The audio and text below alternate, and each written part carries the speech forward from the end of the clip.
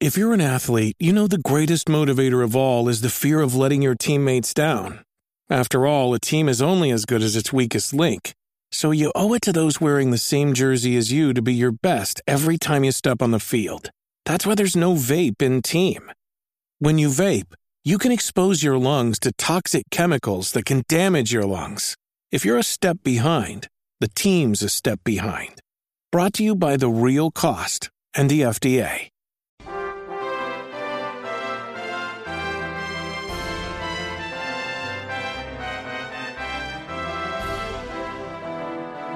Welcome, everybody, to Dragon Quest FM, where we talk about and obsess over Dragon Quest. I'm Austin, and once again this week, BJ is actually not here because of his jaw. This is the last week he's taking off. He should be back next week. This week's episode is actually our annual listeners Q&A. We did one last year. It was a lot of fun. And last year, it was actually during the time that BJ was visiting me at my house. So we were actually together in the same room for the very first time and recording the podcast. It was kind of a celebration of that. This time it is the complete opposite, because not only are we not in the same room, we are not even recording together this week, but we still wanted to get to our Q&A, so we decided to do it a little bit differently this time. So instead of me reading off BJ's portions like I did in last week's episode for our final thoughts on Dragon Quest IV, for this episode, I'm just going to be answering the Q&A questions myself. And then next week, when BJ is back here to join me, I'm going to be asking him these questions, letting him answer, and maybe adding on to my thoughts then.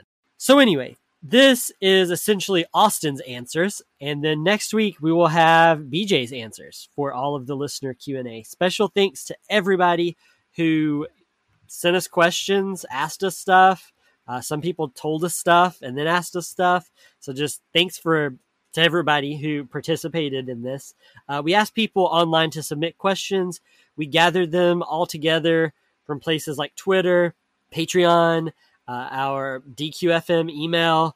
And today we're going to try to answer some of those questions. So let's get just straight into it. Question number 1 actually comes from Twitter. This is from @TornicoTaloon97, who asked, 11 blew the door wide open for lore. Where do you guys see the series going for 12? In terms of lore, I honestly have no clue. I'd like to see more of the Yggdragon, and I kind of expect that to play into the overall story again. Something with the Yggdragon coming into play for 12. And then I really enjoyed Tockles, the little Yochis, Spirits of Lost Time, Tockles, whatever you want to call them. I really loved those guys, and I'd love for them to show up again as well, even if it's in a different capacity. Kind of like how Moogles exist in the Final Fantasy series, where they're kind of in almost every single one, but they kind of have different functions. So I'm not necessarily wanting Tockles to, again, have Altar of Ages and that kind of stuff necessarily. Or it even be like where you have to, find different colored ones out in the overworld or anything like that. But I would like to see them still be a part of just the Dragon Quest world and in Dragon Quest 12.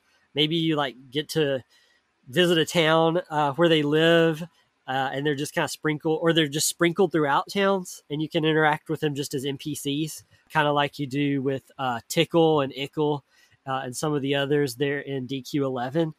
So that's the kind of thing that I would kind of like to see in 12. Just in terms of just purely lore, I really don't know. And I guess spoiler warning for people who haven't completely played through 11 here, but because of 11's ending making me think it's set before any of the previous games, it kind of, it really does. It's just like you said, in terms of it blew the door wide open for lore. So not really sure if we would get kind of like a sequel. I say sequel to 11, but kind of like 5 is a sequel to 4, that kind of thing.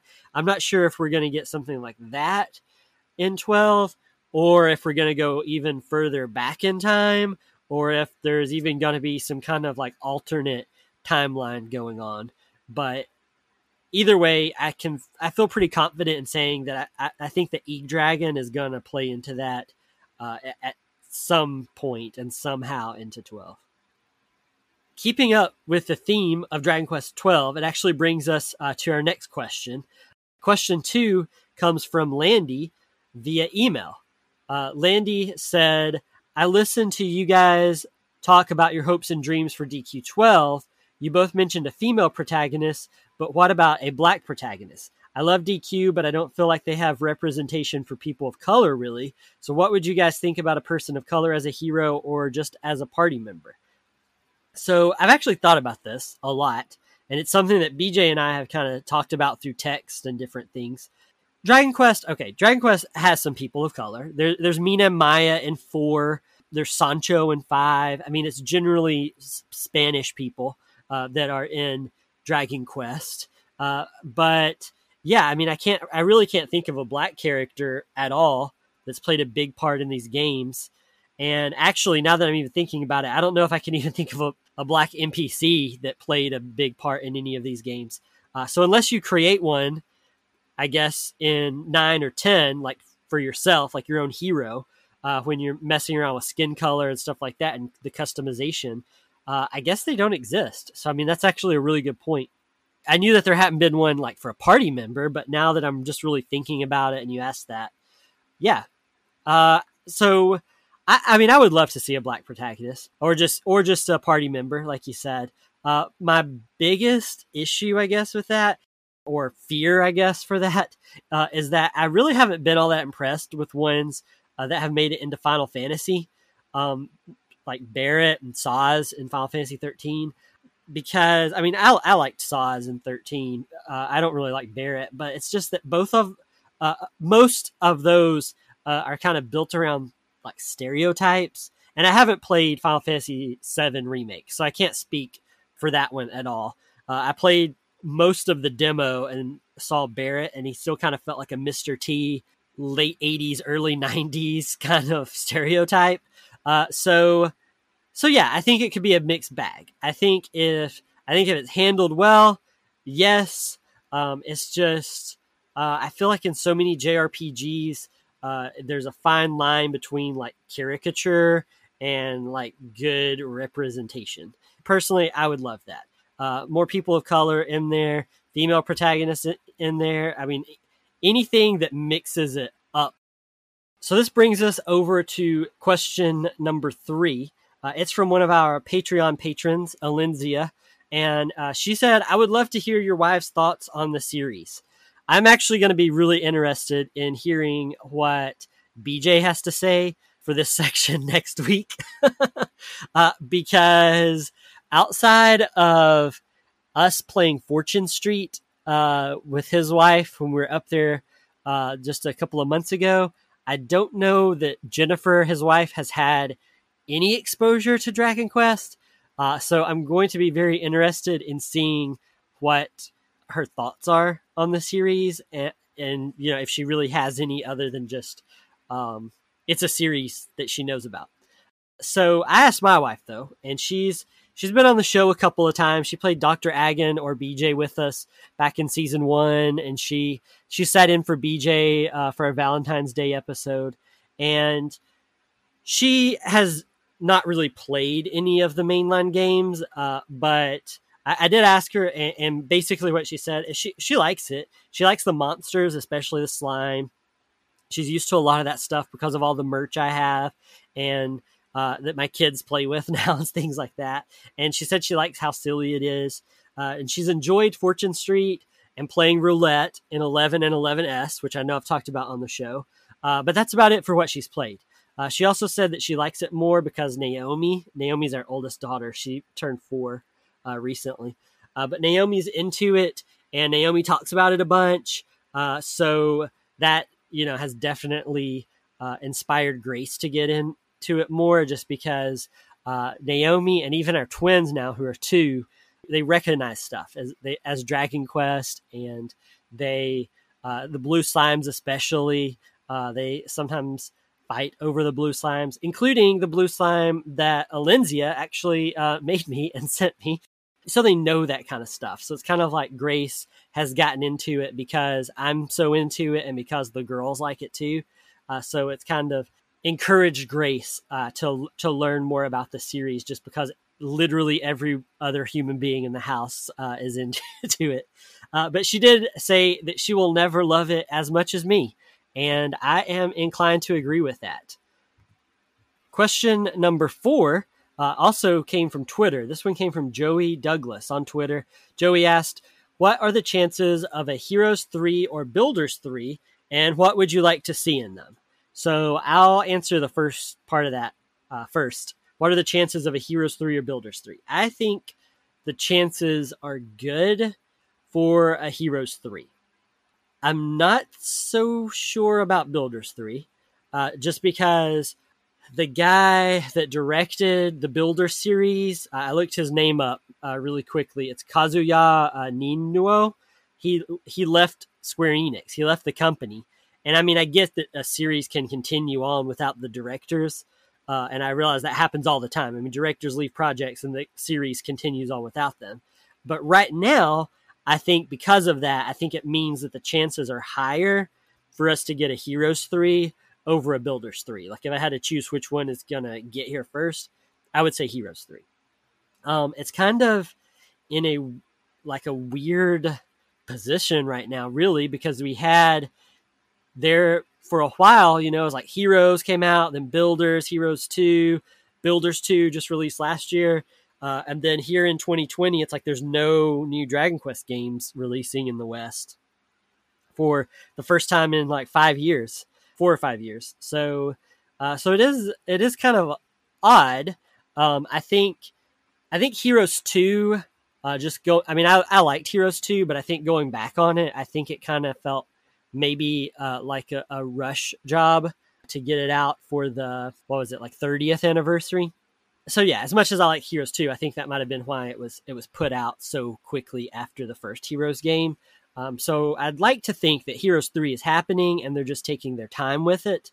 I assume we'll eventually get that Monsters game before we get any other spinoffs, but because it's been so long since we've heard anything about it and it seems to be kind of plagued with some development troubles, then who really knows? But I think the chances for a Heroes 3 and Builders 3, I think the odds of them happening are really good. I think it's just a matter of when.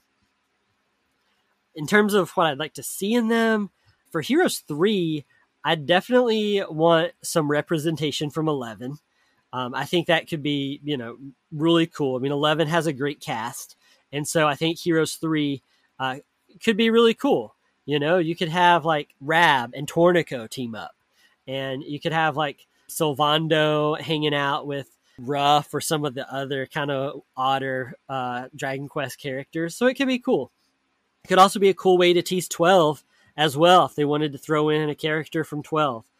So I think it could also be cool to see the actual heroes from the mainline games. Honestly, I mean, we've had so many side characters in the first 2 Heroes games that it could be a way to really mix up that formula if Heroes 3 were only about the heroes. I mean, that'd give them 11 characters to work with, and even more if you counted the female versions of the games that have them. And so I think that could be a really cool way to just mix up the formula if Heroes 3 is literally just about the heroes. For Dragon Quest Builders 3, I think 2 was a step in the right direction in terms of just them improving upon the first one. But honestly, I wish they'd trim the fat a bit. I'm looking forward to hearing what BJ has to say on this next week, because he still says Dragon Quest Builders 2 is like his favorite Dragon Quest game, just period. I think even including like the mainline games and everything, he just, something about Builders 2 just really spoke to him and he loved it. So I'm interested in seeing what he has to say on this next week. But personally, I think they could trim some of the fat there, like the Skullcatraz island stuff. It seems like a lot of people, myself included, kind of felt jarred by that and thought it broke up the narrative too much. And I liked it. I just thought it went on far too long.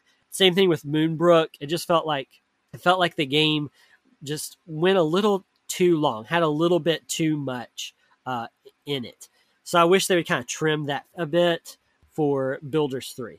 I assume also that it would go along with Dragon Quest 3, since that's kind of been the flow of the other two games so far. And I don't know, maybe they could have Ortega be a major part of the plot. That would be cool because you hear a lot about Ortega in 3, but you don't really get to see him much in 3, and you don't really get to see his heroics and things like that. So it could be cool if maybe, the Builder is like BFFs with Ortega, the way the Builder is best friends with Malroth in 2, or maybe, I don't know, maybe even Ortega starts off as a Builder and then he becomes a hero. Just something like that. They could kind of mix things up, but would tie in closer to Dragon Quest 3. And I think that could honestly be a really good way to do it, have Builders 3 set before the events of Dragon Quest 3 and have it tied some way to Ortega, which eventually, leads back to the hero and all of that good stuff. So that's kind of, I guess, where I would like Builders 3 to go with that.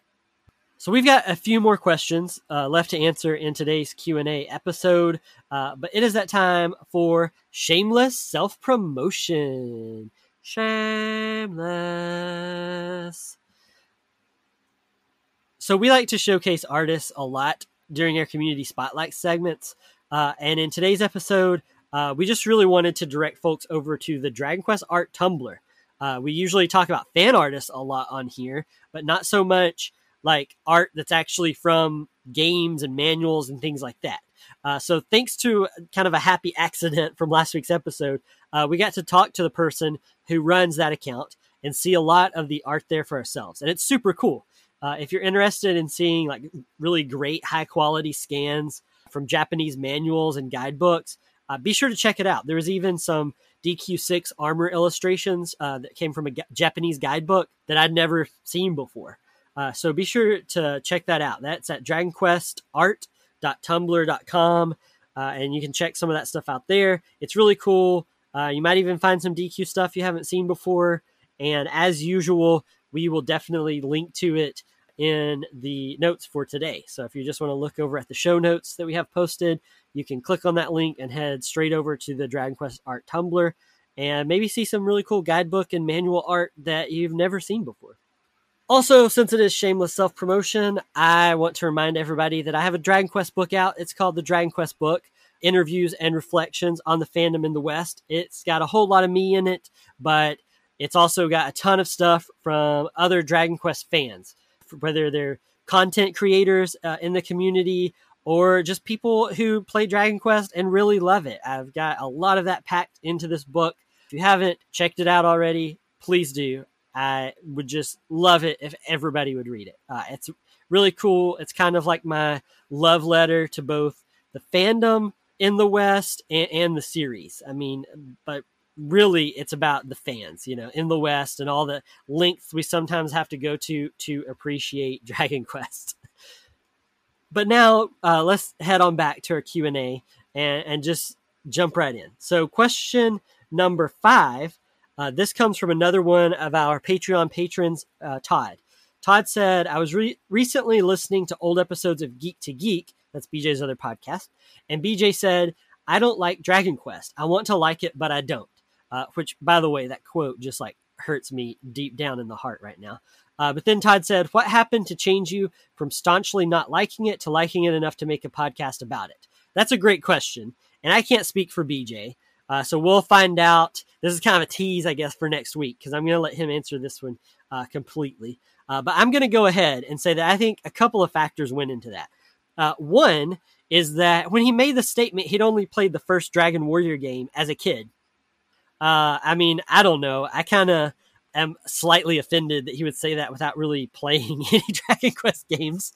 And then 2, I don't think he realized that he had friends who loved DQ at the time. And then he started talking to those friends about Dragon Quest a lot more. And so that kind of got him into it. And then 3, obviously, is he started playing other Dragon Quest games. He's mentioned it before on the show, and I'm sure he'll mention it next week. He played DQ8 thanks to Bobby. And then he played some spin-offs. And then he played 11 because I was playing them. And so I think all of that kind of went into him falling in love with Dragon Quest. We'll see what he says, but I think the biggest thing is just that he hadn't really played any games when he said it. But anyway, I'll be eager to see what he has to say for himself next week. I'm going to grill him a little bit on that. But that is a great question, Todd. So that one was more for BJ, but we actually have another one that is a little more for me. This one comes from Elizabeth Juarez, who asked, in Austin's book, he talks about getting into Dragon Quest for the first time, but what drew you to it in the first place? Why did you decide to give DQ a shot?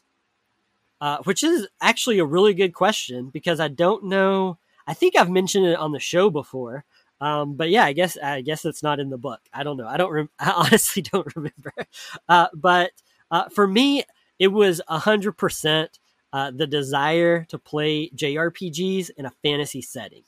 I had gotten really tired of JRPG series like Final Fantasy that started leaning heavily into sci-fi. And I just wanted like a true high fantasy JRPG. Just like the ones I enjoyed as a kid all the way through college. I just wanted that. And Dragon Quest was definitely that kind of high fantasy JRPG that I'd always been looking for.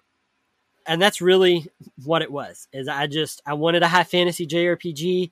I knew about Dragon Quest. They were all high fantasy JRPGs. And I was like, yes, this is going to be the series for me. And that led to me, playing my first Dragon Quest games and just really getting into the series. Also, thanks for reading my book. Question number 7 comes from Corey. Corey actually messaged us on Twitter, and Corey wrote, you guys have talked a lot about the Zenithia trilogy possibly coming to Switch, but if you had to choose a different DQ game, like a spinoff, what would you choose? I know the GBC Monsters is in Japanese. He's talking about on Switch, I think. You think that'll ever come over, or do you want a different Switch port? That is a really good question, because I'm greedy and I want Switch ports of like everything. But I'd love the Heroes games to be ported in English to Switch. I mean, they already exist. They're in Japanese, and we already have English translations from the PS4 versions and PC versions of the game.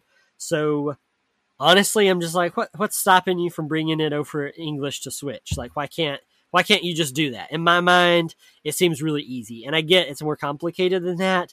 But I mean, you already have English translations of this stuff, and you already have a Switch version of it. So why can't you just like mush the two together and give us an English Switch version? But I mean, I have already played those.